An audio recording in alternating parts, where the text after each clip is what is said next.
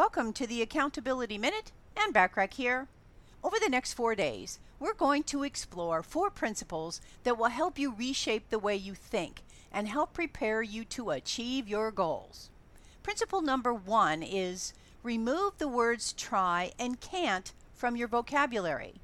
Despite what you may have learned in elementary school, there is no such thing as try. Either you do or you don't. You will either commit to achieving your goals or you won't. It's just that simple. Trying to achieve your goals is not the same as committing to achieving them. Now, the same idea applies to the word can't. If you say you cannot do something, you are saying that you're not physically capable of doing that thing. So, unless you have a legitimate physical disability that limits your ability to take the action necessary to move forward, the word cannot does not apply. Tune in tomorrow for principle number 2 to help you reshape the way you think and prepare you to achieve your goals.